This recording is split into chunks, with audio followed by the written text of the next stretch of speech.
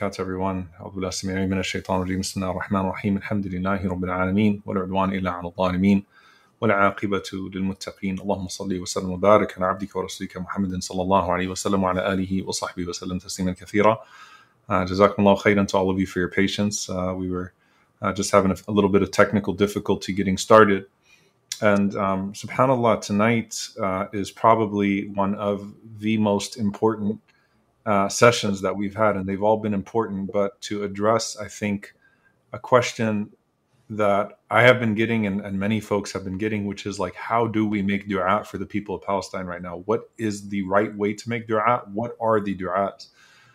And, you know, I want to start, subhanAllah, just before I bring in Sheikh Tahir here, you know, this is a really extraordinary time. And today I visited a brother, friend of mine, who lost 21 of his family members last night. I want you to think about, subhanAllah, the weight of that on people right now. So we're witnessing an extreme time right now, extraordinary circumstances. Yet, subhanAllah, all I heard from him and from his family members is, Alhamdulillah, bi'idhnillah, they are shuhada. We have hope in Allah subhanahu wa ta'ala. You know, now they're at peace.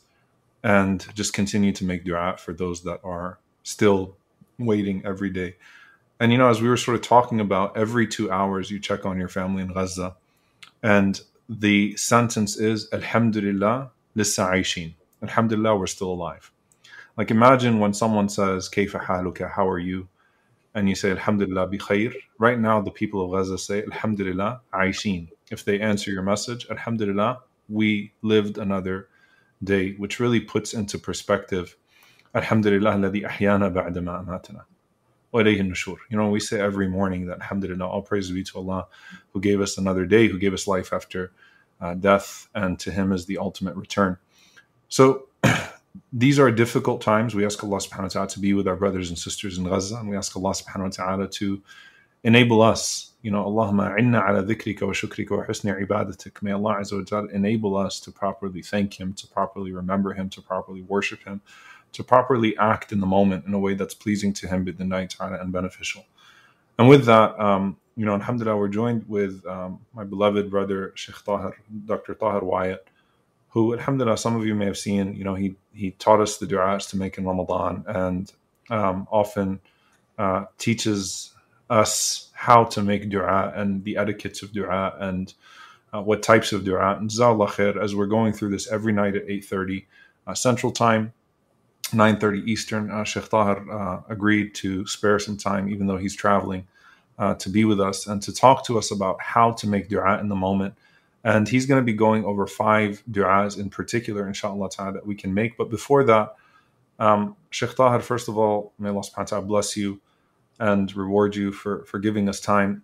Let's just start with, how do I even have hope in Allah subhanahu wa ta'ala in the moment? You know, that husn al-dhan in Allah subhanahu wa ta'ala. Like, I'm making dua, and then as I make dua, the death toll went from 1,300 to 1,500 children, 3,000, 4,000 civilians, 5,000 civilians. I'm making dua, and then I'm seeing that. I'm making dua, and then I'm seeing that. How do we have hope as we make our du'as and still find the energy and the himma to still make dua right now in this moment? Tafadhal, Shaykhna. Alhamdulillah, wa salatu wa salam ala rasulillah wa ala alihi wa sahbihi wa man wala. Amma ba'd.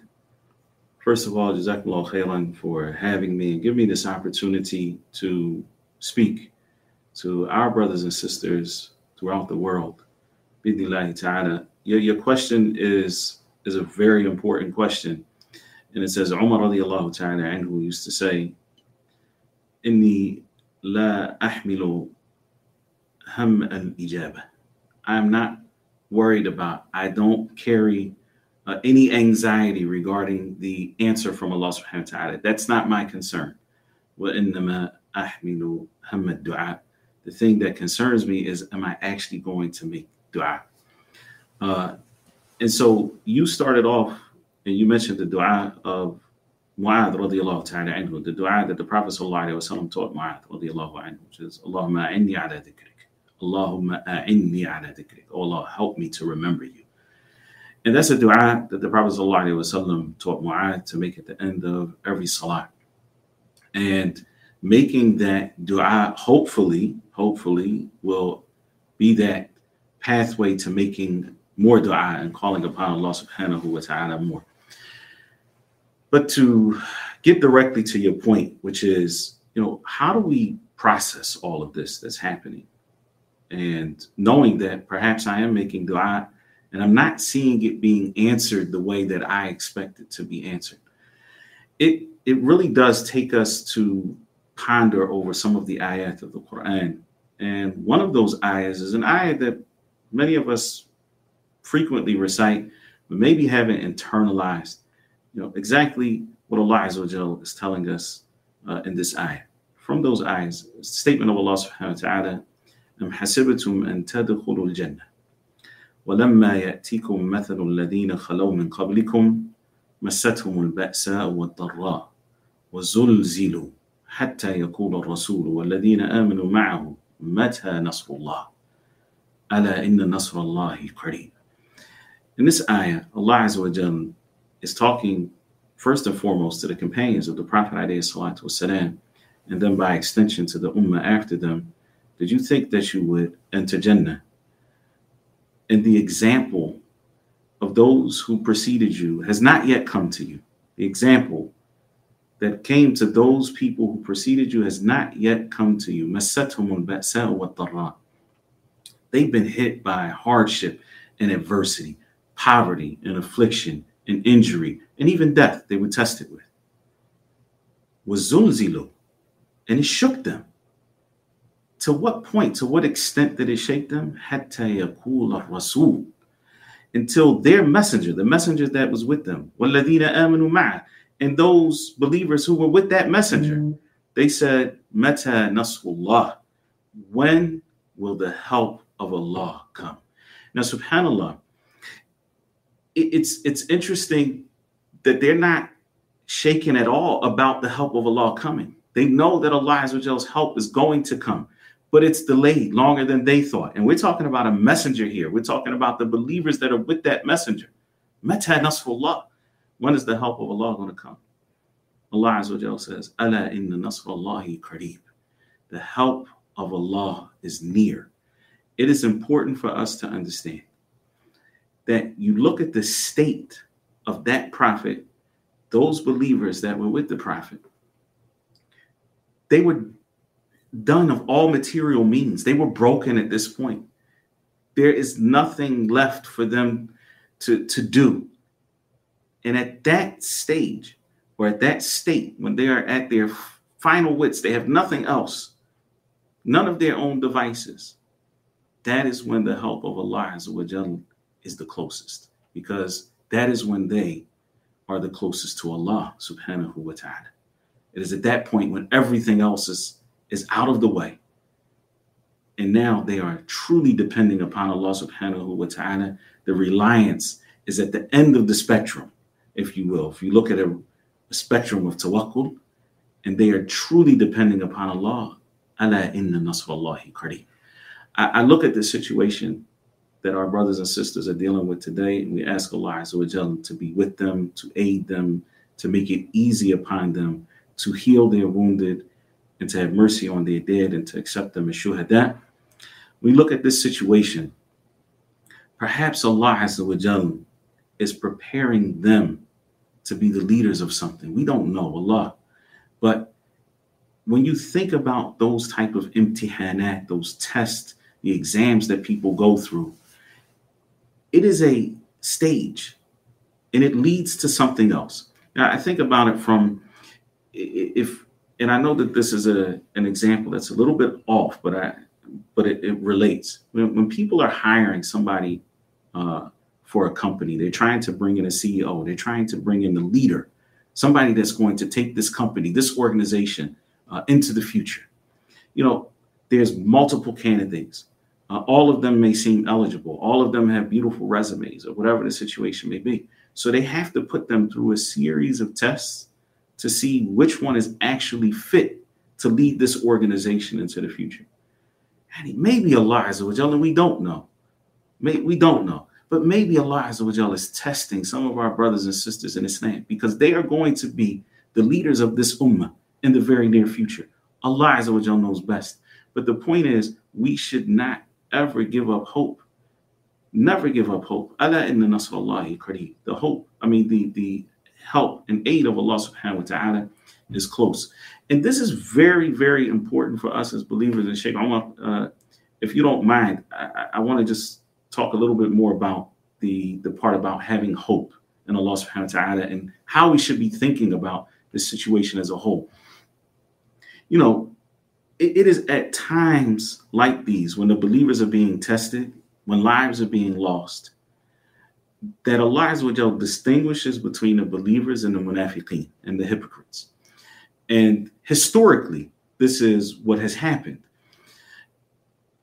And we're talking about those who, when we're talking about the believers, we're talking about those who have a good opinion about Allah Azza wa Jalla, those who have good thoughts about Allah Azza wa Jalla. And Allah describes the hypocrites as people who have bad thoughts about Allah.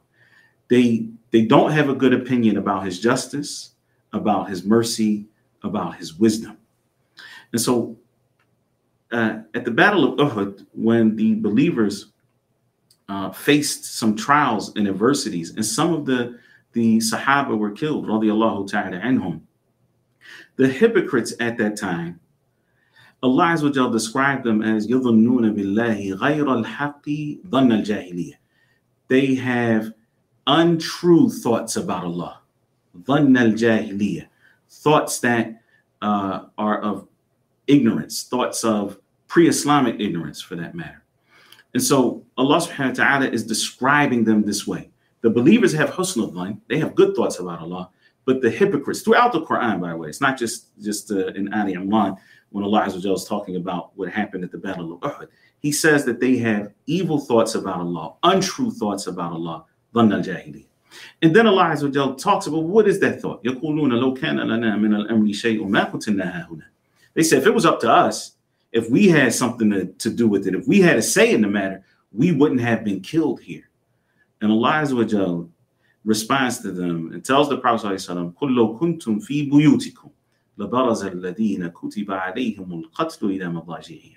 Say, if you had been in your homes, those who it had been written for them that they would be killed, death would have found them even in their homes. Death would have found them regardless. And so the difference between the way that a believer approaches all of these matters and the way that somebody whose iman is not as strong or perhaps even has reached a level of hypocrisy is that those who believe in Allah subhanahu wa ta'ala are always looking for husn al-dhan, always looking to have good thoughts and good opinions about Allah subhanahu wa ta'ala.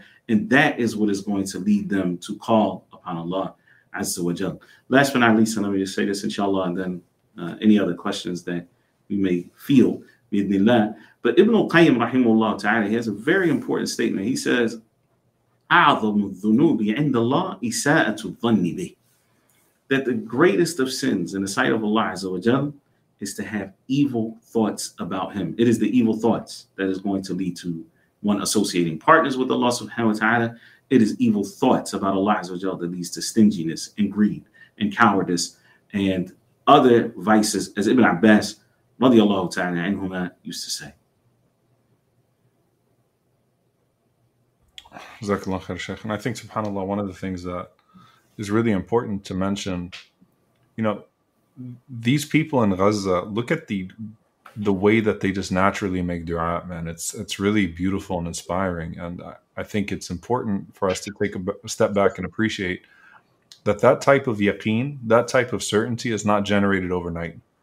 That's years and years and years of praying Fajr every day in Jama'ah. That's years and years and years of learning sabr and understanding adliq ad-dunya wa sa'at ad-dunya wal akhirah, living it, right? The constriction of this dunya and the expanse of this dunya and the hereafter by connecting to Allah subhanahu wa ta'ala. And so there's a natural beauty. Like you don't feel like it's forced when they're saying alhamdulillah, la ilaha illallah, tawakkalna ala Allah. You don't feel it. And these are simple phrases, but they're extremely heavy in those moments. And that is directly grounded in their hope in Allah subhanahu wa ta'ala. when they are saying Alhamdulillah and La ilaha illallah, look, at the end of the day, when we're passing away, the hope that Allah Azza wa Jal gives us these firmness to be able to say La ilaha illallah as our last words. Every Muslim knows the term La ilaha illallah, but how many Muslims will be able to say La ilaha illallah at the time of death? May Allah subhanahu wa ta'ala make us all amongst them. Allahumma ameen. That can utter those words as their last words at the time of death. So it's not even the words themselves being in any way lengthy or exclusive in their nature, that only a few highly literate Muslims know them. It is the adhkar that we say on a daily basis.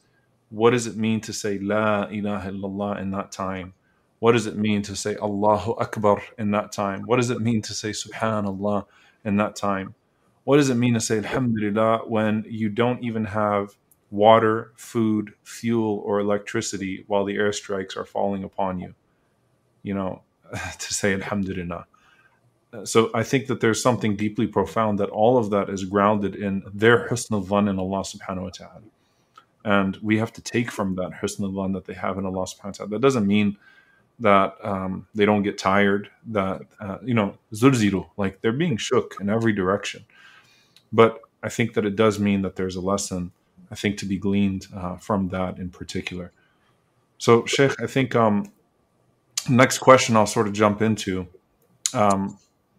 the etiquettes of dua that people should observe. We know that the Prophet ﷺ, for example, did qunut in all 5 prayers for a month after Bir Ma'una and Hadithatul Raji'. So how should people be doing qunut in all 5 prayers? And if so, is there a particular dua they should learn to make in all 5 prayers? What are some of the etiquettes of dua that should be made in these extraordinary times right now? In terms of some of the other etiquettes, let me just say first, because a lot of people, they come and they say, what dua should I be making? And subhanAllah, the dua that comes from your heart, that dua is the one that you should make. Before we worry about formulas, worry about where it's coming from. So if it comes from your heart and it comes off of your tongue, then it be idhnillahi ta'ala, that is a good dua.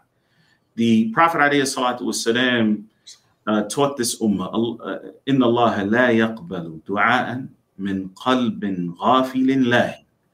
Allah Azza wa Jal does not accept the dua that comes from an inattentive heart. If that heart is not attentive, if it's distracted, then that is not a dua that is accepted by Allah subhanahu wa ta'ala. This is not the way you want to be making dua. And sometimes people memorize formulas, or they memorize du'as from the Qur'an or from the Sunnah of the Prophet ﷺ, but they don't actually know what those du'as mean. So they just, they know the words. That is not the best way to make dua. The best way to make dua is the dua that comes from your heart. Now, if you are able to memorize du'as from the Qur'an, du'as from the Sunnah of the Prophet ﷺ, and you also know what they mean, then this is obviously, and you say them from your heart, then this is obviously best. But let me just reiterate that, subhanAllah, you don't have to wait to memorize any special du'as. Whatever comes to your heart that is expressing, asking Allah Azza wa Jal to help those people, to help our brothers and sisters, to protect them against those who are trying to hurt and destroy them and exterminate them, then that dua is a good dua. Another thing that, is from the etiquettes of dua is that a person make wudu before making dua. So to be in wudu, to be in ritual purity while making dua, is from the Sunnah of the Prophet ﷺ, something that is highly encouraged for people to do. Likewise, facing the Qibla when making dua is encouraged. Now, mind you, a person can make dua when they're not in ritual purity. Person can make dua not facing the Qibla, but this is from the etiquettes of dua.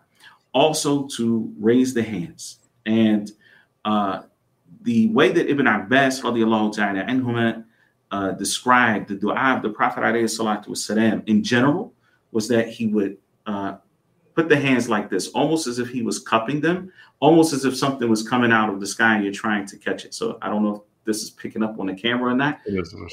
But like you're cupping like this, and almost like shoulder length. Okay, so this is the way that Ibn Abbas radiallahu ta'ala anhuma described the way that the Prophet sallallahu alaihi wasallam would hold his hands making dua, and that's under circumstances where that's possible, because as many of you may know, one of the best places to make dua, or the best situations, if you will, is when you're in sujood. So I think that this is an opportunity, subhanAllah, and I don't want to digress too much, but when things are going tough, when there are difficulties that the ummah is facing, we should actually be trying to increase in our obedience to Allah subhanahu wa ta'ala. We should be trying to increase in our worship of Allah subhanahu wa ta'ala. So perhaps you didn't used to pray Salat al-Duha, for example. Well, use this as an opportunity to pray Duha and make your sujood longer. Make your sujood longer. And just make dua for your brothers and sisters in Palestine. Make dua for the ummah as a whole, but make your sujood longer. This is something that you can do, or in your nawafil, for example, or your sunnahs before and after the obligatory prayers. So extending that sujood, because making dua and sujood, the Prophet ﷺ said, this is when you are the closest to Allah. It's more likely that a person's dua is going to be accepted at that time. Similarly, before the taslim, so before you salam out of salat, assalamu alaikum wa rahmatullah, assalamu alaikum wa rahmatullah, right before that is a very good place to make dua. This is where the Prophet ﷺ told some of his companions to make a lot of dua. And one of the reasons why, Sheikh Omar, and this goes back to the etiquettes, from the etiquettes of dua is to start with the praise of Allah subhanahu wa ta'ala and follow that with the salat and the salam upon the Prophet sallallahu alaihi wasallam. Sunan Abi Dawud, the Prophet sallallahu alaihi wasallam entered upon a man who was making dua, and the Prophet alaihi salatu wasallam said to his companions, "Amma hadha faqad istajal." As for this one, he was hasty. He just started saying, "Oh Allah, give me this. Oh Allah, give me that."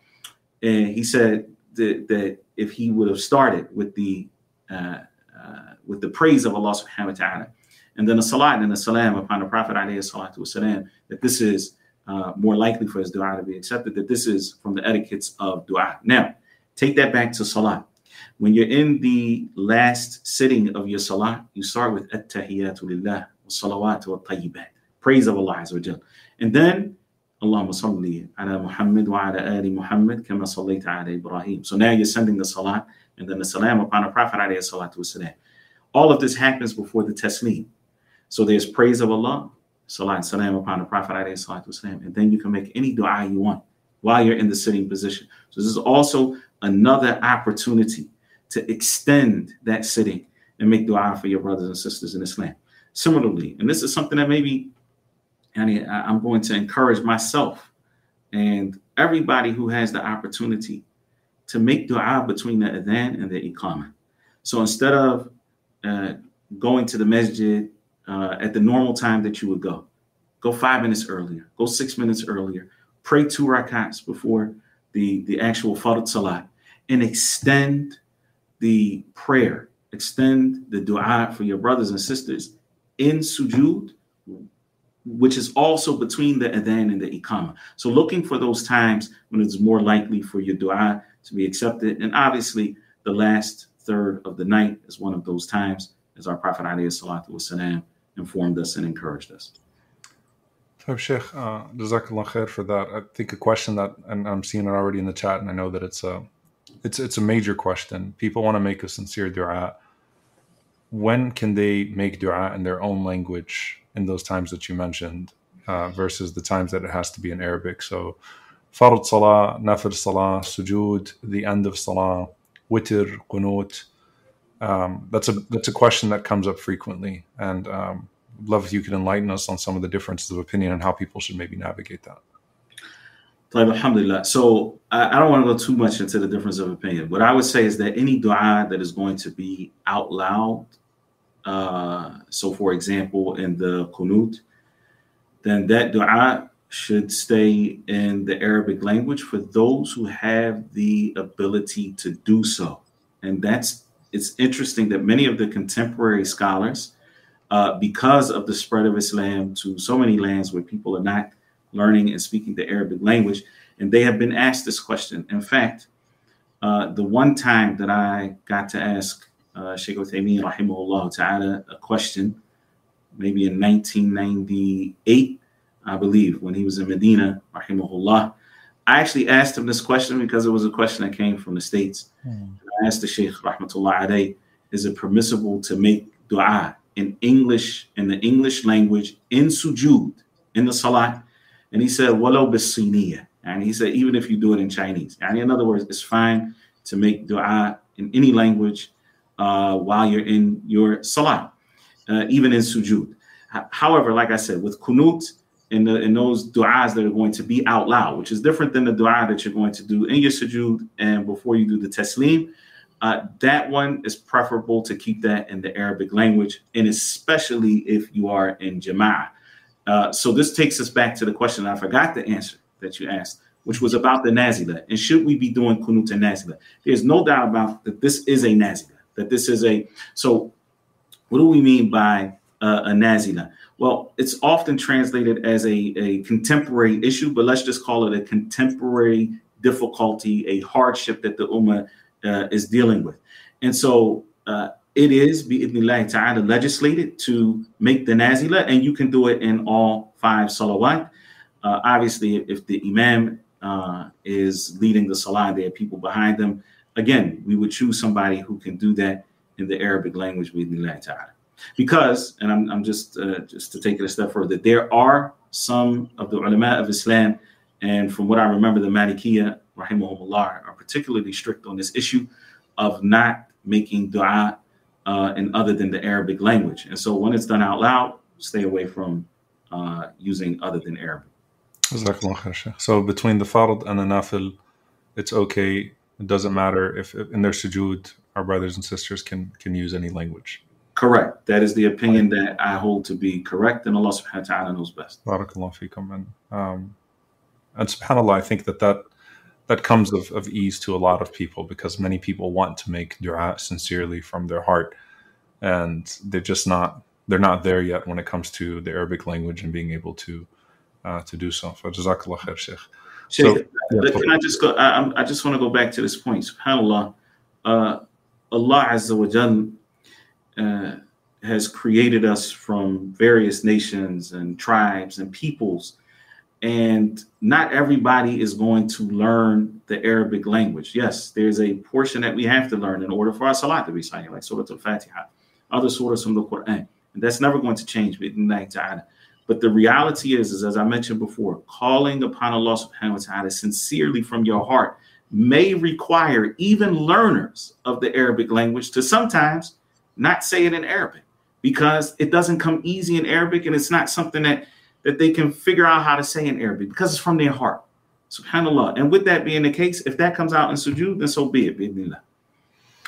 Sheikh, subhanAllah, before I kind of ask you about the specific du'as, man, when you're watching the du'as of the old illiterate women in Gaza, some of them actually can't read and write, right? And their du'as, even from an Arabic perspective, they're not fusha, right? It's falahi, the countryside, Palestinian, very specific Gazan dialect, and they are so beautiful. I mean, I'm listening to it and I'm shook, and I'm like, I can't imagine what that khalto's dua, what that old woman's dua is doing to the heavens right now. Subhanallah, it's because you can see it. I mean, what do you say about an 85-year-old woman that buried all of her children and grandchildren and has absolutely no person with her that's on a sidewalk and says, I'm not leaving here, and just says, in the most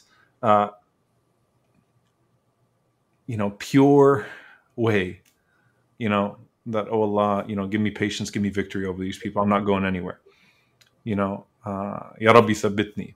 Ubas. And it's like, they're saying stuff like that's so just pure. And it's not colloquial Arabic. It's not fusha.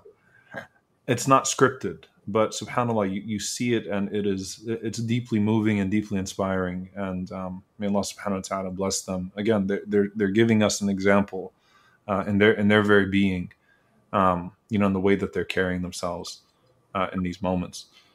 So Sheikh, with that, inshallah ta'ala, I'm going to ask you to share with us 5 du'as that you could be making right now for Palestine. What are 5 du'as? And I'll preface that part with saying that, one of the beauties, I think, of the Sunnah of the Prophet ﷺ, the du'as from the Sunnah of the Prophet ﷺ, the specific ones, is that sometimes it actually gives us something to say when we don't know what to say, because sometimes, you're tongue-tied, not because you don't know, you're not attentive with your heart, but because you just don't know the right words, and you find that the Sunnah has the perfect words, subhanallah, and an even more perfect reward, right? It's sort of like raditu billahi rabba wa bil islami dina wa bi Muhammadin sallallahu alayhi wa sallam nabiyya. Like, what a beautiful expression. Allahumma ma asbaha bi min ni'matin aw bi ahadin min khalqik.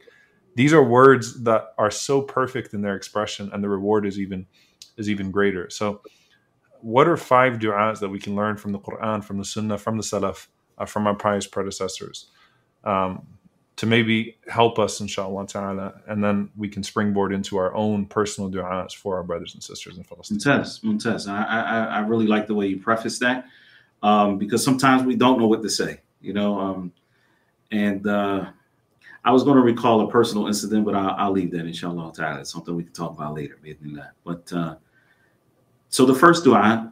Sheikh, you already said it, so now you got to recall it. Yeah. It's up to you. No pressure. But, yeah. Listen, I remember some years ago we were on Arafah, and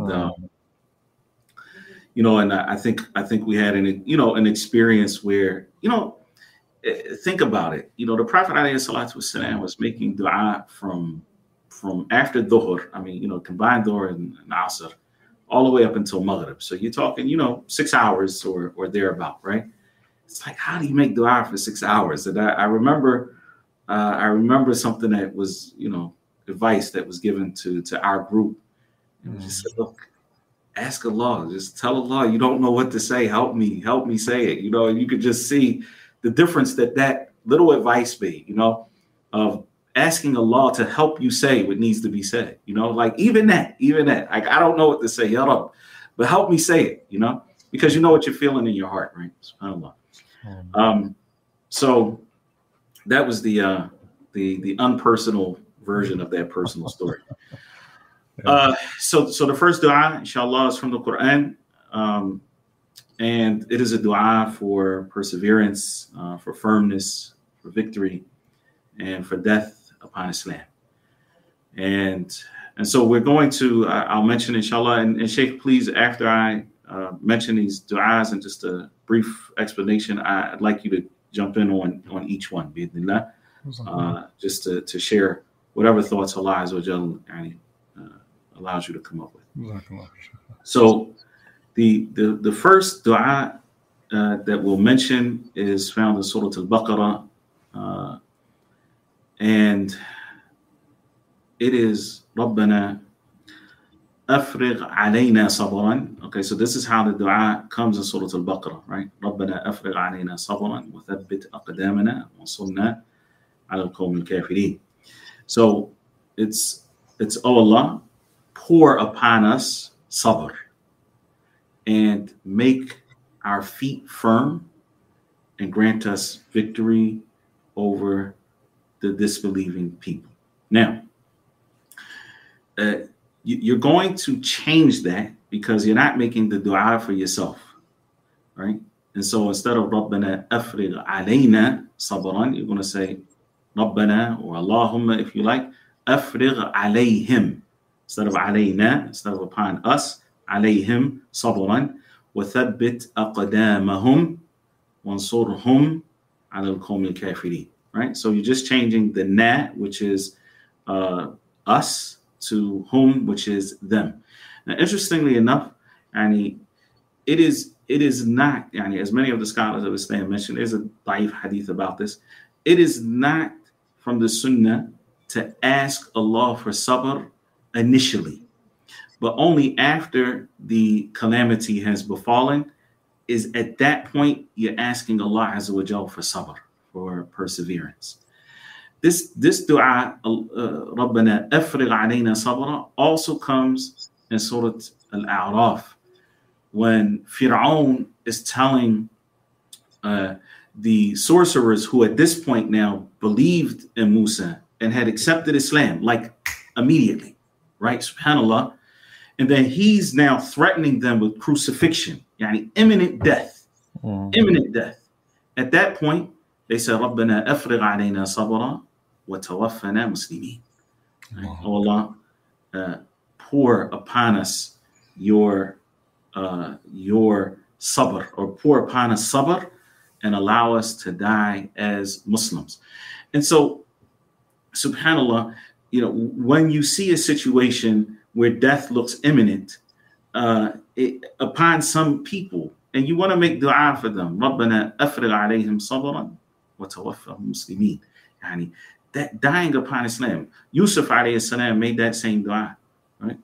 Tawaffani musliman wa alhiqani bis salihin. Cause me to die as a Muslim and allow me to join the company of the righteous. And we hear in every Salat al-Jum'ah just about, when the Imam is saying khutbat al-Hajah, Ya ayyuhalladhina amanu taqullaha haqqa tuqatih wa la tamutunna illa wa antum muslimun, and don't die except in the state of Islam. So if you want to, this is actually two different du'as, but we can look at it as one in the sense of giving them sabr. And this is important. They are going to need to persevere. Those from amongst them that are directly facing some kind of enemy force, and also just the rebuilding their lives after this calamity is lifted from them bi'idhnillahi ta'ala. So again, رَبَّنَا أَفْرِغْ عَلَيْهِمْ صَبْرًا وَثَبِّتْ أَقْدَامَهُمْ وَانصُرْهُمْ عَلَى الْقَوْمِ الْكَافِرِينَ. That is the dua. That's the first dua, inshallah. Jazakallah khair. So again, رَبَّنَا أَفْرِغْ عَلَيْهِمْ صَبْرًا وَثَبِّتْ أَقْدَامَهُمْ وَانصُرْهُمْ عَلَى الْقَوْمِ الْكَافِرِينَ.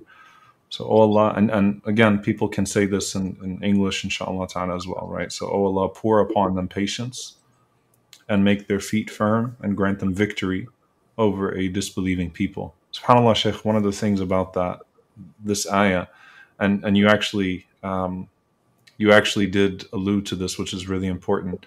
The hadith of you've asked Allah for al-bala, ask Allah for al-afiyah instead, ask Allah to be spared. So before a calamity strikes, you ask Allah to be spared. After the calamity strikes, you ask Allah for sabr, correct? You ask Allah for patience. No. And in this regard, I think what's really beautiful, what stands out to me about this particular ayah, when Allah mentions thabbit aqdamana, make the feet firm, the scholars of tafsir mention that is through the tranquility of the heart. So I think about, like a malfunctioning exterior. If the battery is off, or if the engine is not proper, then the exterior starts to move funny.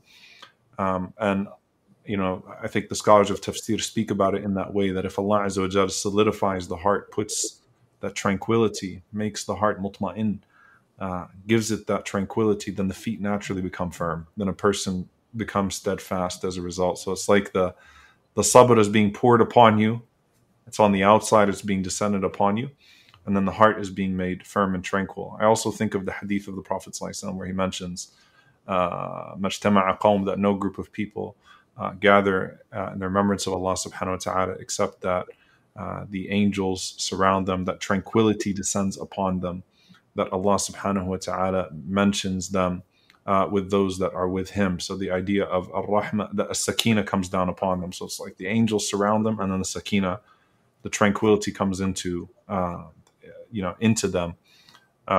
And so I think that there's a common theme there that we find from the Qur'an and from the Sunnah of the Prophet ﷺ, that Allah Azza wa Jal surrounds and then penetrates if we make dua properly in that regard.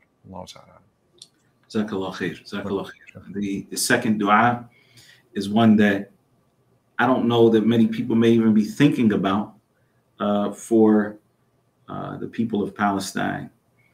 But it's interesting because it's the dua that Anas radiallahu ta'ala anhu said that the Prophet sallallahu alaihi wasallam used to make the most, and he would make this dua in his sujood. And it is the shi'ar of tawaf, right? And that is, we would normally make this dua for ourselves, right? رَبَّنَا آتِنَا فِي الدُّنْيَا حَسَنَةً وَفِي الْآخِرَةِ حَسَنَةً وَقِنَا عَذَابَ النَّارِ. But we should be making that dua for our brothers and sisters in Islam. رَبَّنَا آتِهِمْ فِي الدُّنْيا حَسَنَةً. آتِهِمْ فِي الدُّنْيا حَسَنَةً. Wallahi, as Sheikh Omar already mentioned, and even the difficulties that they're going through, if Allah Azza wa Jal puts the tranquility in their heart, and there are other people who have easy lives, but no tranquility in their heart, who has hasana in this dunya in that sense? SubhanAllah. So even though you may look at it from the outside and may not be able to fully fathom what's going on, make dua that Allah give them good in this life. Because wallahi, what Allah chooses for them in terms of good, in that whole comprehensive term of what is khair, or Rabbana atihim fi dunya hasana, and what is hasana, that is much better than anything that we could conjure up from our own minds. So Rabbana atihim fi dunya hasana wa fil akhirati hasana wa qihim adhab an-nar. Allah, give them the good of this life and the good of the next life. Save them from the punishment of the fire. That's the second dua, and that dua is so comprehensive it would take, a very long time to explain. But one of the things that's interesting is that there was a man who went to the Prophet sallallahu alaihi wasallam, and he said to him, "Inni la uhsinu dandanatak wa dandanata Mu'adh." And I don't know how to hum like you and Mu'adh know how to hum. Sometimes sometimes when you're sitting next to somebody and they're doing dhikr and saying subhanallah, subhanallah, subhanallah, alhamdulillah, alhamdulillah, it might just sound like they're humming, right? And so this is what dandana is. So the man says to the Prophet alayhi salatu wasalam, I don't know how to hum like you and Mu'adh know how to hum. You guys, mashallah, you make a lot of dua. I don't know how to do that. But I ask Allah for Jannah, and I seek refuge with him from the fire. The Prophet sallallahu alaihi wasallam said to him, "Hawlaha nudandin." This is what Mu'adh and I are humming about. So subhanallah, Allah Azza wa Jalla gives them Jannah and saves them from the punishment of the fire. The person who faced the most difficult life, the person who had it worst, the most impoverished, the one who faced all types of difficulties in this life, the one who had it the worst. The Prophet ﷺ mentioned that he will be dipped in Jannah one time. Dip. And it will be said to him, "How did you ever have any problems?" It's not. I don't remember. I didn't have anything. I never faced any problems. Just one dip. SubhanAllah, a couple months ago, I was with a brother at a dinner table, and there were 6 of us. And this brother had just done 48 years in prison. And he thought that he was never coming home, right? He didn't expect to ever get out of prison. And so at this point, he's now in his early 70s. And like I said, this was a couple months ago. And we were sitting at that dinner table. He had been out for 5 or 6 days. And he was enjoying the brotherhood so much, and enjoying the good food. And he said, subhanallah, he said, I've only been out for 5 days, but I don't feel like I served any time. He said, I don't even feel like I was in prison. 48 years of his life. And just that experience of that ukhuwah, that brotherhood, and, having some good food. And he said, I didn't feel like I was ever in prison. I immediately thought of that hadith about being dipped in Jannah. SubhanAllah. And so, we have to realize that the difficulties that we face in this life, and people are going to face different levels of difficulty, but bi'idhnillah, if they get Jannah and they're saved from the fire, then they are truly successful. Whoever is distanced from the fire, and entered into Jannah, then that person has succeeded. SubhanAllah, Shaykh. Not only is it the most comprehensive dua, but like it reminds me of the incident where the young man was making dua, oh Allah, whatever it is that you were going to punish me with in the hereafter, then hasten it for me in this dunya. And the Prophet ﷺ said, Subhanallah, la tutiquhu, you would not be able to handle that. Instead say, Rabbana, Allahumma Rabbana atina fid dunya hasana wa fil akhirati hasana wa qina adhab an-nar. And I think that's like a lot of people watch what's happening to the people of Gaza and they think this is unbearable. But Allah Azza wa Jal does not give anyone the unbearable. And one dip in Jannah, bidnillahi ta'ala, and all of it is forgotten. So I think it's just such an incredible dua. It's comprehensive and it's so fitting right now because people are like, how much more? How much more, right? How much more can these people possibly suffer? And in how many different ways can they suffer? And it's just a profound thought that bidnillahi ta'ala, every single one of those children in Gaza with a dip in Jannah will forget the suffocation of this world and the cruelty that was shown to them. So we have رَبَّنَا أَفْرِغْ عَلَيْهِمْ صَبْرًا وَثَبِّتْ أَقْدَامَهُمْ وَانصُرْهُمْ عَلَى الْقَوْمِ الْكَافِرِينَ. We have رَبَّنَا آتِهِمْ فِي الدُّنْيَا حَسَنَةً وَفِي الْآخِرَةِ حَسَنَةً وَقِهِمْ عَذَابَ النَّارِ. Sheikh, what is your third dua to share? So those are the two du'as from the Qur'an. We're going to do two du'as from the Sunnah of the Prophet ﷺ as well. And so the next dua, the third dua, which is the first from the Sunnah of the Prophet ﷺ, is taken from the dua that the Prophet ﷺ would make every morning and every evening, according to Ibn Omar radiyallahu ta'ala anhu. And part of that dua, so we're going to take part of that dua. Allahumma astur awratihim wa amin ru'atihim واحفظهم من بين أيديهم ومن خلفهم وعن أيمانهم وعن شمائلهم ومن فوقهم. So we could say more, but I think we can stick to that. So this is the Prophet ﷺ would make this dua for himself. We're just changing it so that it is a dua for them. So Allahumma astur awratihim. Oh Allah, conceal their awrat. Awrat are things that it could be translated as faults, but it's things that you don't want others to see.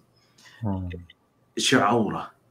It's things that should be covered, concealed, and protected. And subhanAllah, this is deep because there are other meanings, other implications that this may have for the Muslims as a whole, right? That those things, even the holes that we may have, things that we want to be concealed, that they remain concealed. Allahumma astur awratihim wa amin rawatihim, and make them feel secure from those things that would normally scare them.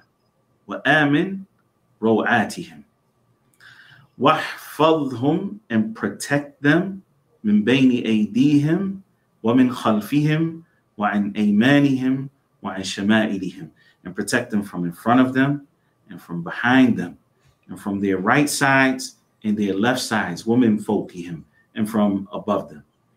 And you can add wa na'udhu billahi an yutalu min tahtihim, and we also seek refuge with Allah that they will be swallowed from beneath them. This hadith. Nah. Can you repeat it slowly, inshallah? And I think the team will write it, put it in the chat, inshallah, and then we'll compile them, inshallah. You said you're going to repeat it slowly, Shaykh? No, if you can repeat it first, slowly, Shaykh. Okay. So you want to say Allahumma ustur. So when you put it together, you say Allahumma astur awratihim wa amin rawatihim. All right. So that part there is you're asking for sitr. Oh Allah, conceal, cover their faults, cover what may bring them shame. Wa amin rawatihim. Amin is to bring security, to make them feel secure. Rawatihim are those things that would normally scare them. So keep them secure, keep them safe from those things that would normally scare them. Wahfadhum, and protect them. Min bayni aydihim, from in front of them. وَمِنْ خَلْفِهِمْ, and from behind them, وَعَنْ أَيْمَانِهِمْ, their right sides, وَعَنْ شَمَائِلِهِمْ, and their left sides, وَمِنْ فَوْقِهِمْ, and from above them. Subhanallah. That's so fitting. Afwan, Sheikh. No, that's it. That's good. Allah يبارك فيكم. جزاكم الله خيرا. So, اللهم استر عوراتهم وآمن روعاتهم واحفظهم من بين أيديهم ومن خلفهم وعن أيمانهم وعن شمائلهم ومن فوقهم. May Allah Azza wa Jal protect them from every direction. And subhanAllah, it's amazing because it's from Athkar al-Sabah wal-Masa. It's from the morning and evening remembrances that we make for ourselves. But how many of us even feel threatened from in front of us and behind us and right and left and above us and under us? And our people in Gaza are literally facing hostility from al-ins, from human beings, from every one of those directions. Allahumma ameen. Jazakallah khair, Sheikh. So your fourth dua, Sheikhna? The fourth is also from the Sunnah of the Prophet sallallahu alaihi wasallam, from the Hadith of Ibn Abi Awfa, when the Prophet alaihi salatu wasallam actually was about to face the enemy. And the Prophet sallallahu alaihi wasallam, and many of you may know this Hadith, we say, "La tatamannu liqa al-adu." Don't wish to meet your enemy, right? But if you do, then be patient and to the end of the Hadith. And what the Prophet sallallahu alaihi wasallam, the dua that he made at that time, it has two different versions that I'm aware of in Bukhari and Muslim. I combined those versions, inshallah ta'ala, just so that we would have a comprehensive dua from the Prophet sallallahu alaihi wasallam here. So what he says, sallallahu alaihi wasallam, was, Allahumma munzil al-kitab, sari' al-hisab, wa mujri as-sihab, wa hazim al-ahzab, ihzihim, wa zalzilhum, وَانْصُرْنَا عَلَيْهِمْ. This was the dua of the Prophet sallallahu alaihi wasallam, as it comes in Bukhari and Muslim. And all of these alfaz, the exact wording is from both Bukhari and Muslim. So the Prophet sallallahu alaihi wasallam said, Allahumma munzil al-kitab. Oh Allah, the one who has sent down the book, the revealer of that holy book.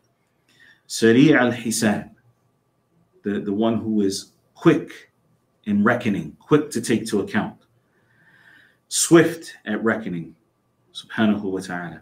Wa mujri as-sahab, the disperser of the clouds.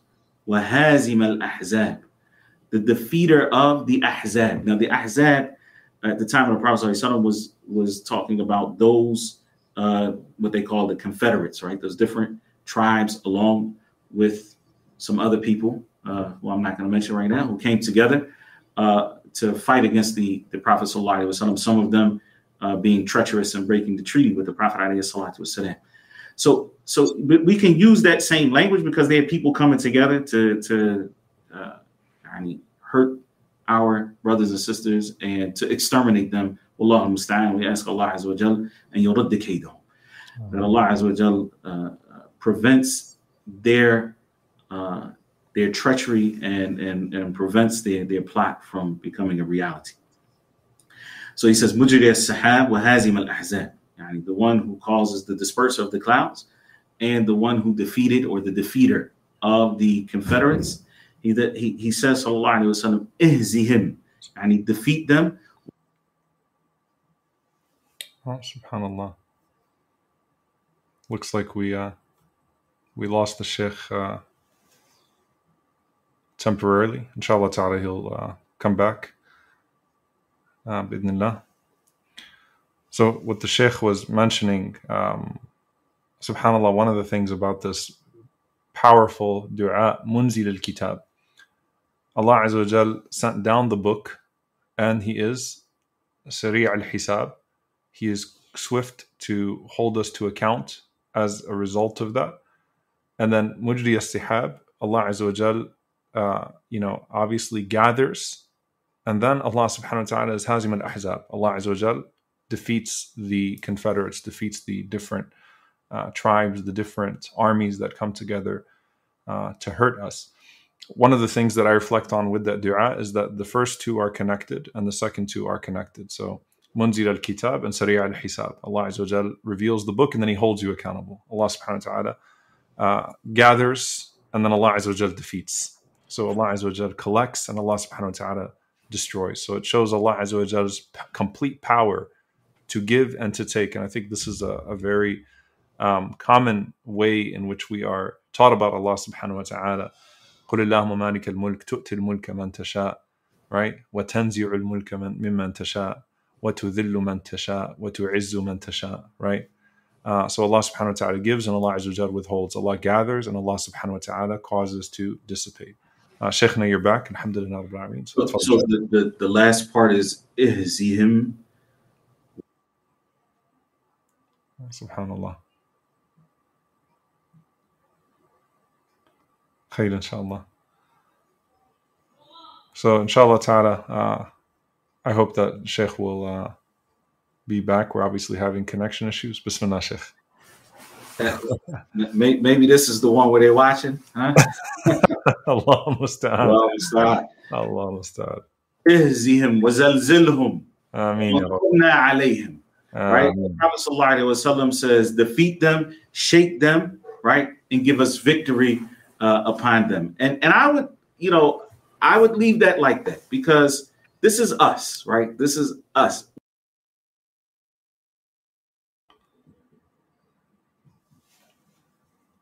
Seems like that's the one.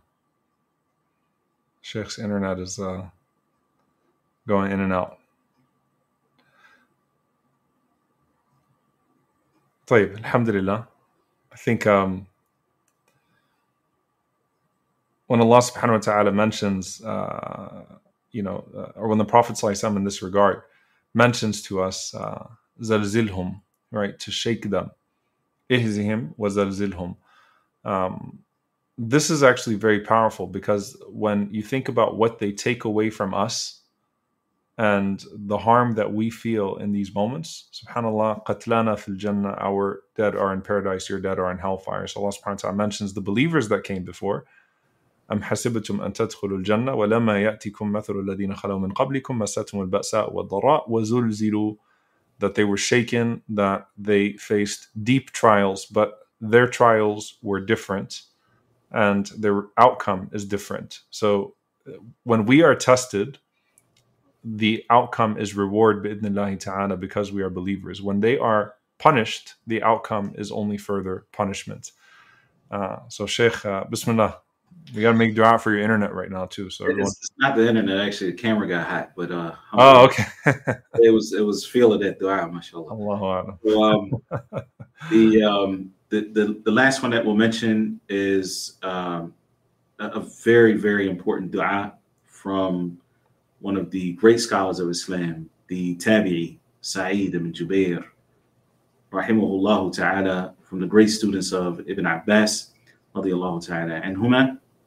And Sa'id ibn Jubair died in the year 95 after the hijrah of the Prophet alayhi salatu wasalam. And this dua is a dua we should make for ourselves and also make for our brothers and sisters in Palestine. And the dua that he used to make was, Allahumma inni as'aluka sidqa at-tawakkuli alayk wa husna adh-dhanni bik. Allah, I ask you for true reliance upon you and for good thoughts about you. Allah, bless me to have good thoughts. Bless me to have a good opinion about you. And so the way that we could make that dua for our brothers and sisters is, Allahumma rzuquhum, right? Allahumma rzuquhum sidqa at-tawakkuli alayk wa husna adh-dhanni bik. Allah, grant them true reliance upon you and good thoughts about you. And we all need that at this time. Allah Azza wa Jal says in the Hadith al-Qudsi, Ana inda dhanni abdi bi, right? I am as my servant expects of me. I am to him what he thinks about me.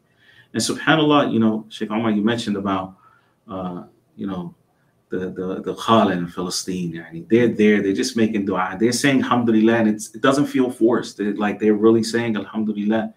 And I'm also witnessing, from friends and colleagues on that side, similar responses, and you're just saying, subhanAllah, Allah Azza wa Jalla is really blessing them because it's coming off their tongue very easily. Like you said, it's not forced.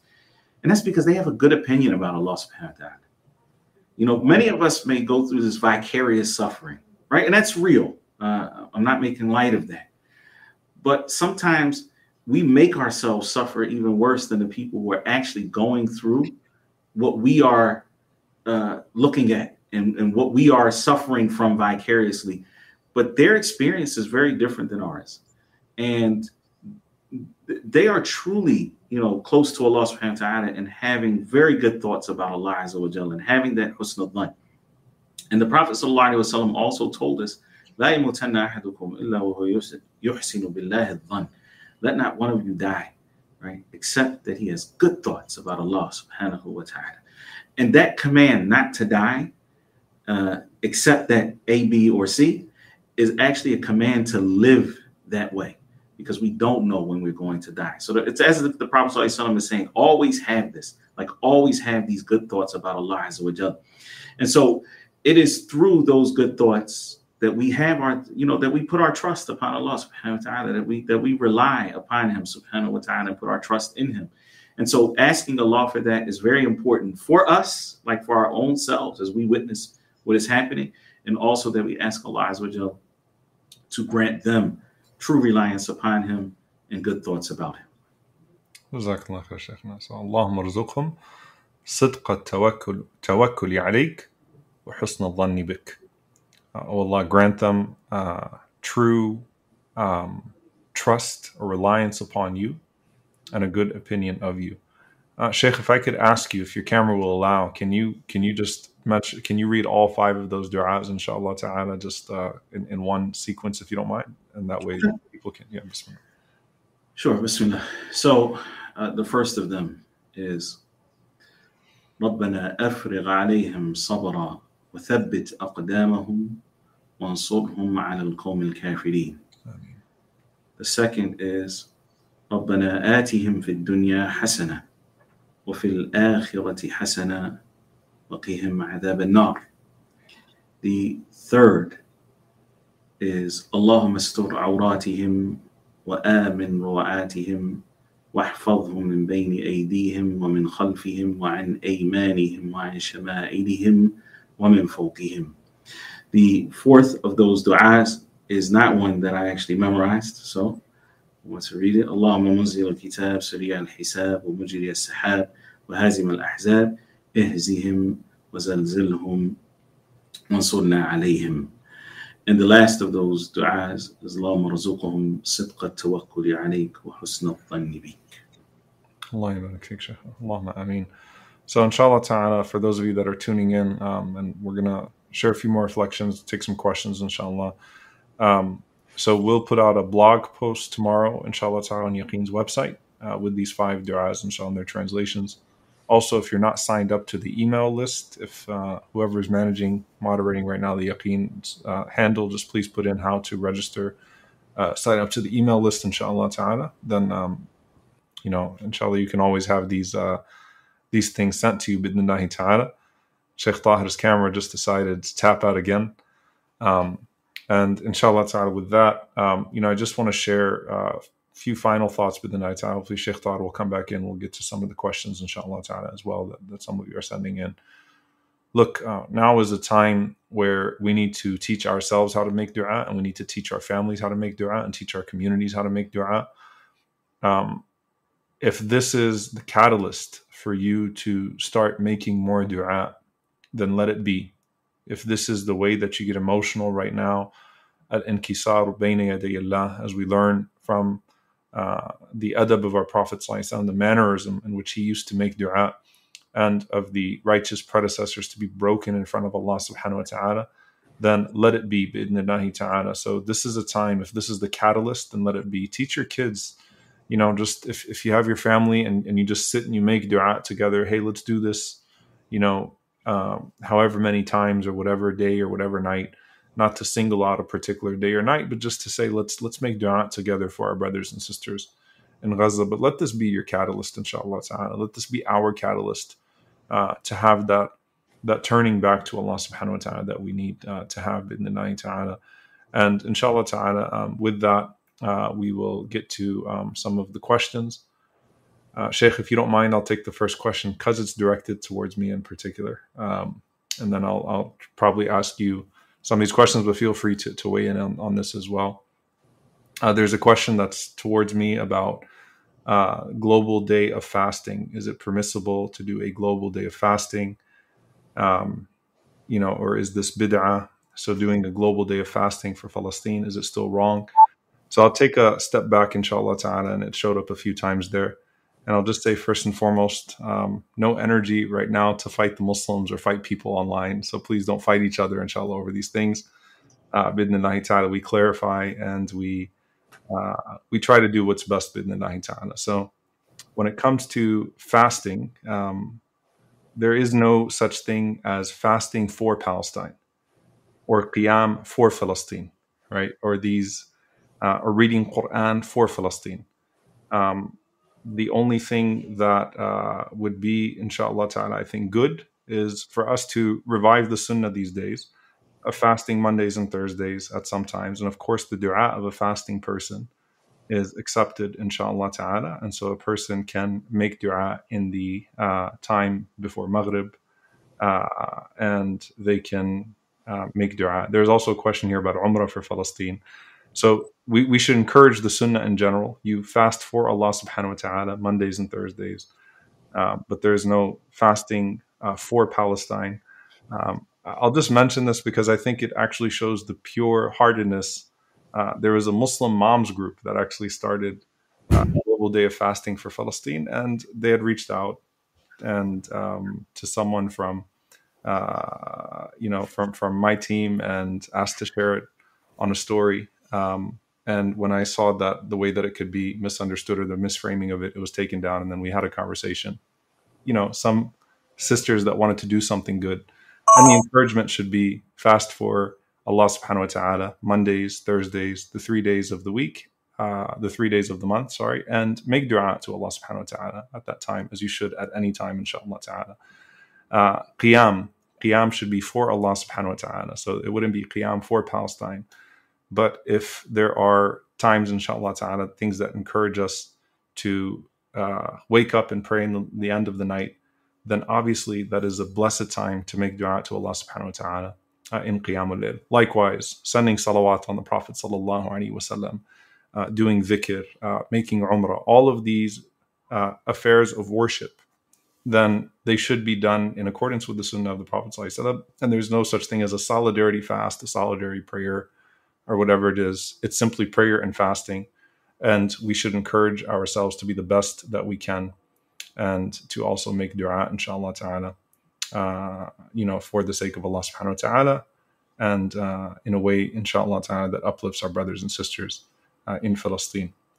So Umrah for Palestine, you do Umrah, inshallah ta'ala, and when you do Umrah, make dua for your brothers and sisters. So you wouldn't dedicate your Umrah to your brothers and sisters in Palestine. You would make Umrah, inshallah ta'ala, for yourself or whoever you're doing Umrah on behalf of, and then make dua for your brothers and sisters in Tawaf, inshallah ta'ala. And again, just please be patient with your brothers and sisters, inshallah ta'ala. People are trying to do the right thing, inshallah ta'ala. So if you see something where, I was doing khutbah yesterday and Masjid volunteer put out an announcement, said twice the reward for praying behind Sheikh Omar Suleiman and for standing in solidarity with your brothers and sisters in Palestine. I guarantee you that volunteer nor myself believe that praying behind me gives you twice the reward. It was obviously a good intention just to say, pray Jum'ah, and inshallah ta'ala also do something for your brothers and sisters in Palestine. So this is, I think, an important time for us to obviously insist on as many ibadat as possible, as many of the acts of worship as possible from the sunnah, and then in that process make dua for our brothers and sisters in Palestine. So again, fast Mondays and Thursdays if you can, inshallah ta'ala, and make dua for your brothers and sisters in Palestine. It's a sunnah to fast those days, and then make dua, obviously, for your brothers and sisters in Palestine and other places. Pray tahajjud if you can, inshallah ta'ala. Pray salat al-duha, like Sheikh Tahir said. Let that be a catalyst, inshallah ta'ala, in which you can really push yourself to make dua, inshallah ta'ala. And we ask Allah Azza wa Jal to guide us to that which is beneficial, inshallah. Sheikh, do you want to share anything on that? Oh, Jazakallah khairan. I think you answered that very well. Jazakallah khairan. Question: Can you go into? So this is an interesting question. Can you go into sujood without prayer for the sake of du'a? So you mentioned making du'a, facing the qibla, making wudu, and then facing the qibla and making du'a. So can someone go into sujood? Al-Hafidh ibn Hajar and Fath al-Bari actually discusses this issue along with, obviously there's other scholars from the ulama, but other than where the Prophet ﷺ specified that sujood could be made without salat. So sajda to shukr and sajda to tilawa, just making, that is the sujood that one would make for appreciation to Allah subhanahu wa ta'ala, so thanking Allah, or sujood tilawa, so you're reciting the Qur'an and there's a sajda place. Other than that, there is no, I'm just going to go into sujood to make dua, right? That is not something that is known from the Sunnah of the Prophet ﷺ or any of the companions without being in salat first, meaning that you are praying, and then when you get to the sujood, the position of sujood, that you would prolong it and make dua. Jazakallah khair, Shaykh. So there's sajda to shukr, but which is a prostration of gratitude, which is not preceded by salat. That's my point, right? That there's no, that you can just go into sajda. Now, obviously, there are some of the ulama that say that you have to do takbir first, and that you have to be in a state of purification. But other scholars say no. The point is that that it's not preceded by standing and reciting Qur'an and then making ruku' and Sami Allahu liman hamida and then going down to sujood. That's the point. All right, Sheikh Tahir, I'm going to put you on the spot. Luqman Rashid asks, will you do a series on how to use the names of Allah subhanahu wa ta'ala? Oh boy, he must work for Yaqeen or something. I don't know, man. I don't know Luqman Rashid, but Yaqeen, but نسأل الله عز وجل أن ييسر لنا ذلك ويجعله خالصا لوجهه نافعا لعباده. And Allah subhanahu wa ta'ala make that easy and make it sincerely for his face and beneficial to his servants. Ameen. Sheikh, on that note, what are some names of Allah subhanahu wa ta'ala, particularly when people are calling upon Allah Azza wa Jalla in this moment, that just immediately come to your heart and your mind that they can use in their dua? Subhanallah, any name related to Allah Azza wa Jalla's Rahmah, whether that's or his Rahman, Rahim, Al-Wadud, Al-Latif, yani for certain parts of the dua, when we're making dua for them. When you're making dua for victory and Nasr, I'm thinking Al-Qawi, Al-Aziz. Al-Qawi and Al-Aziz. And Al-Aziz especially, subhanAllah, reading about that name and the subtle difference between Al-Aziz and Al-Qawi, because Al-Aziz in the Quran is usually used when Allah Azza wa Jalla is talking about, not usually, but let's just say that the subtle difference between Al-Aziz and Al-Qawi. So Al-Aziz, mighty and honorable, Al-Qawi, strong. So you might look at might and strength as being the same thing, but there's a subtle difference. Al-Aziz is usually used when Allah Azza wa Jalla is talking about aiding his righteous servants, from the Anbiya and other than them. Jazakallah khair, Shaykh. SubhanAllah, there's something about the name of Al-Jabbar. It is such a profound and comprehensive name, SubhanAllah. So when you say Al-Jabbar, for two reasons when you think of Jabbar, because there's the one that comes to most people's mind, which is that indicative of that strength and overpowering, right? Then there's also the other side, because of Jabbar is also the mender, right? Al-Jabr, to mend something, to heal that wound, to bring that, subhanAllah, Al-Jabira, right, which is a cast, which is worn when somebody breaks a bone, to help keep it straight so that the bone can mend back, right? That concept of Al-Jabr in that sense of like I said, healing, even though it's different than Shafi, but bringing things together and mending them back, fixing them, in fact, right? Which is in between the sajdatain, when between two sajdas, when you're in that sitting prostration, say Allahumma ighfirli warhamni wajburni, right? Wa'afini warzuqni, right? Oh Allah, Allahumma ighfirli warhamni, Allah, forgive me, have mercy on me. Wajburni, fix me, like I'm broken, fix me. Wajburni, wa'afini warzuqni, and give me well-being and provide for me. Jazakallah khair, Sheikh. So I think a question here, and inshallah we'll just maybe do two more and then we'll close it out with the dua. I think it's appropriate, Sheikh. And I appreciate you. Because honestly, subhanAllah, I'm just telling you, from me, sincerely, it is your dua that will close us out today. Jazakallah khair. So go ahead.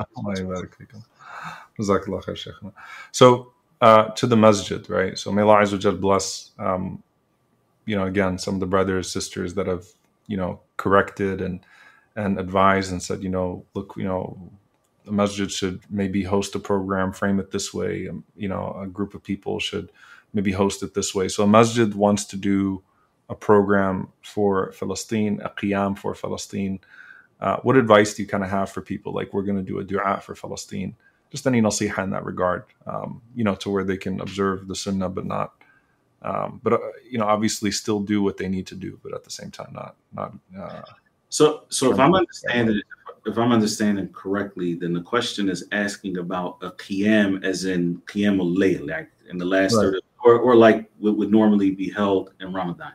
Right. So again, I would actually prefer, and I know this is going to sound like I'm kicking the can, but I would actually prefer that the people ask their local mashayikh and ulama about these issues, because when there are difference of opinion amongst the scholars. So now what's happening is we're talking about congregating, right, for an ibadah that we would normally not congregate for, like qiyam outside of Ramadan. Some of the scholars actually say that that's permissible as long as it's not done for a specific time. Like, so for example, we start making this like an Eid. We're going to do this every single year on this same day.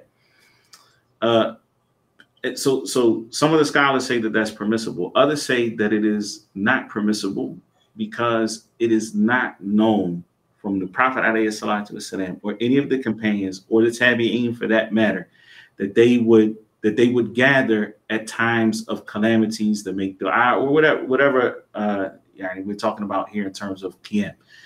And for that reason, Sheikh, and I think this is important, Tawheed as-Saf,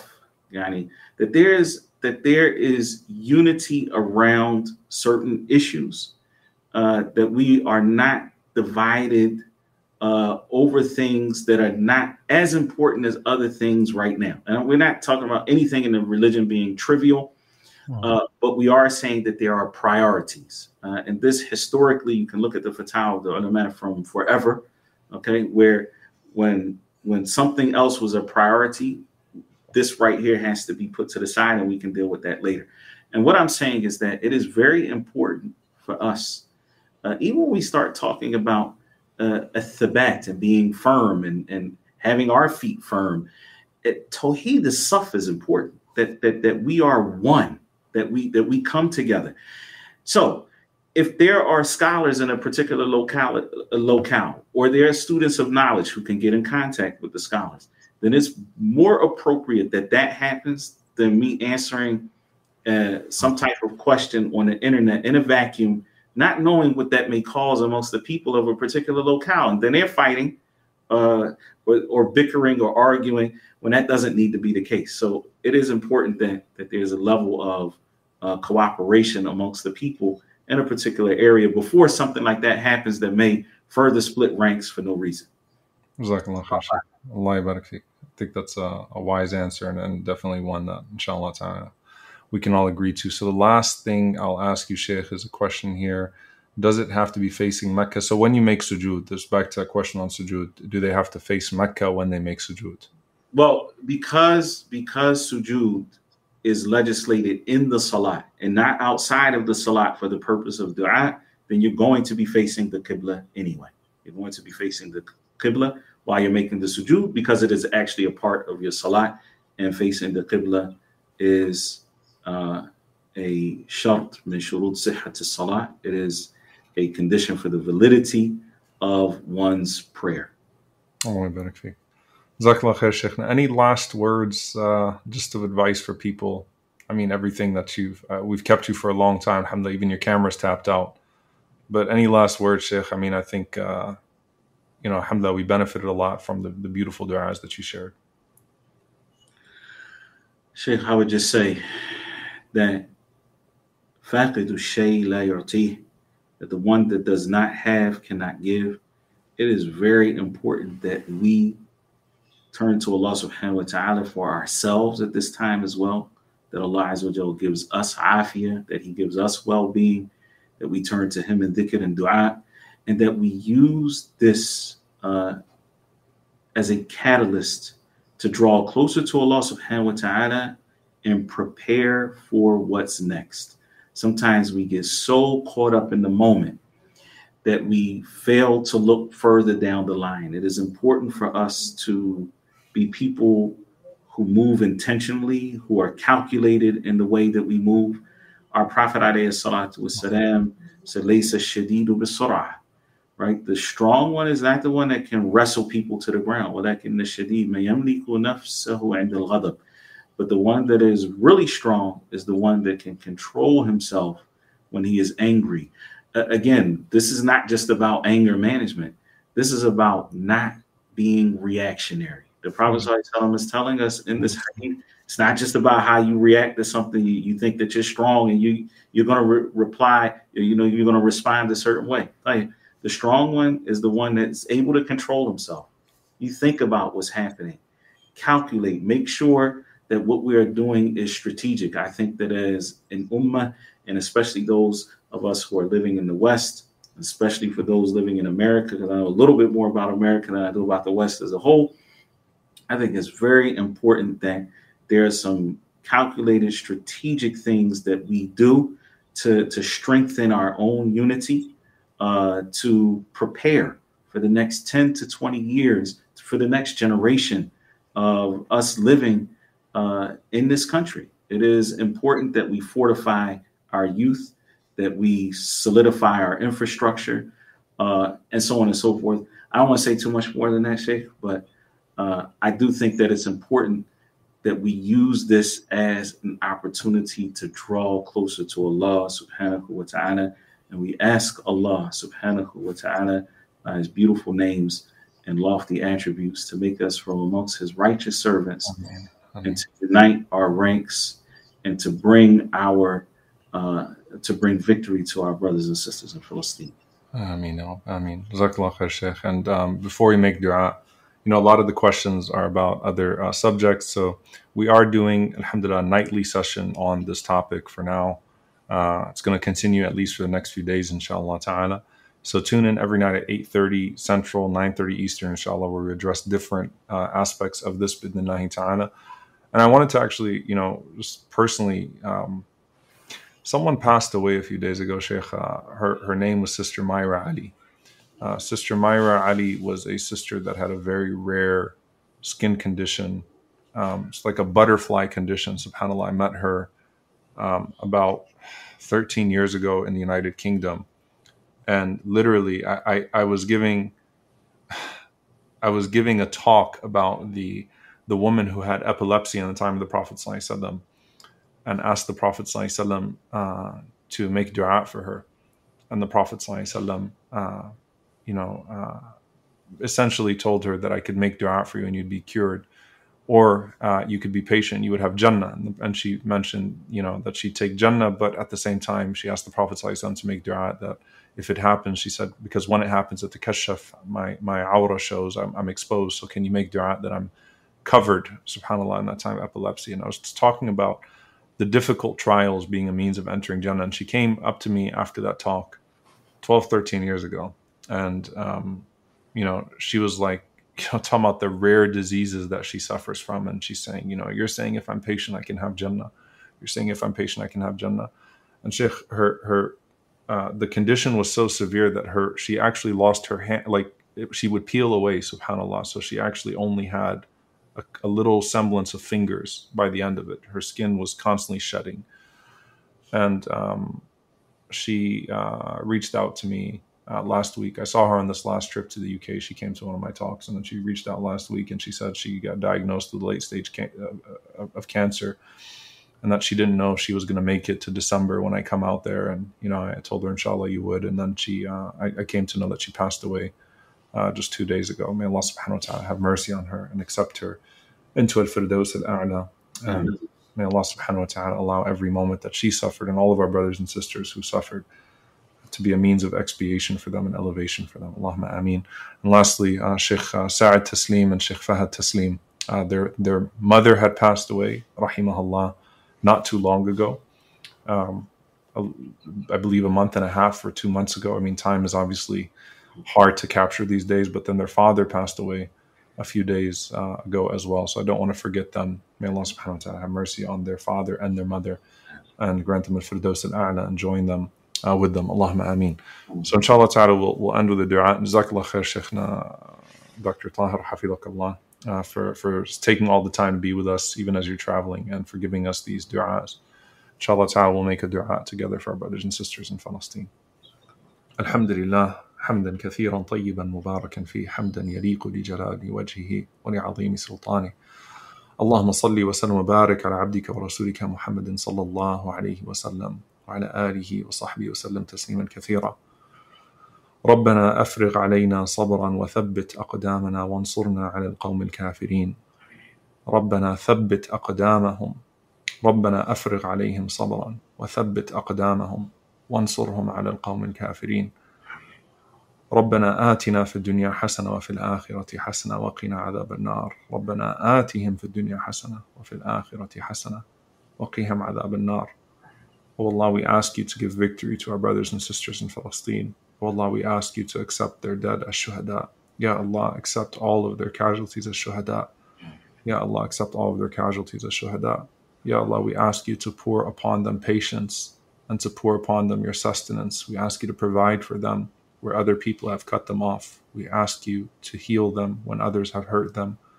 We ask you to grant them expanse when others have sought to make the earth constricted for them. We ask you, O Allah, to give victory to our brothers and sisters in Palestine. We ask you, Allah, to give victory to our brothers and sisters in Palestine. We ask you, Allah, to give victory to our brothers and sisters in Palestine and to our brothers and sisters all over the world. Ya Allah, we ask you to give victory to our oppressed brothers and sisters all over the world. Ya Allah, we ask you to grant them steadfastness and firmness and patience. Ya Allah, we ask you to grant them the best of this life and the best of the next, and to protect them from the punishment of the fire. Ya Allah, we ask you, Ya Jabbar, Ya Qawi, we ask you, O Allah, to do away with the oppressors who oppress our brothers and sisters in Palestine and oppress our brothers and sisters all over the world. Ya Allah, foil their plot. Foil their plot, foil their plot. Ya Allah, turn their plot against them, Ya Rabbil Alameen. Ya Allah, turn their plot against them, Ya Rabbil Alameen. Ya Allah, turn their plot against them, Ya Rabbil Alameen. Ya Allah, we ask you to guide us and to guide our brothers and sisters. We ask you, O Allah, to allow our ummah to come together, to feel like one body. Ya Allah, unite our hearts, unite our ranks. And Ya Allah, grant us victory over the transgressors. Ya Rabbil Alameen. Wa sallallahu wa sallam wa baraka ala nabiyyina Muhammad wa ala alihi wa sahbihi ajma'in. سبحانك اللهم وبحمدك أشهد أن لا إله إلا أنت أستغفرك وأتوب إليك وصلى الله وسلم وبارك على نبينا محمد وعلى آله وصحبه أجمعين. جزاكم الله خيرا Sheikh Tahir. جزاكم الله خير for everyone for joining us. Assalamu alaikum wa rahmatullahi wa barakatuh. وعليكم السلام.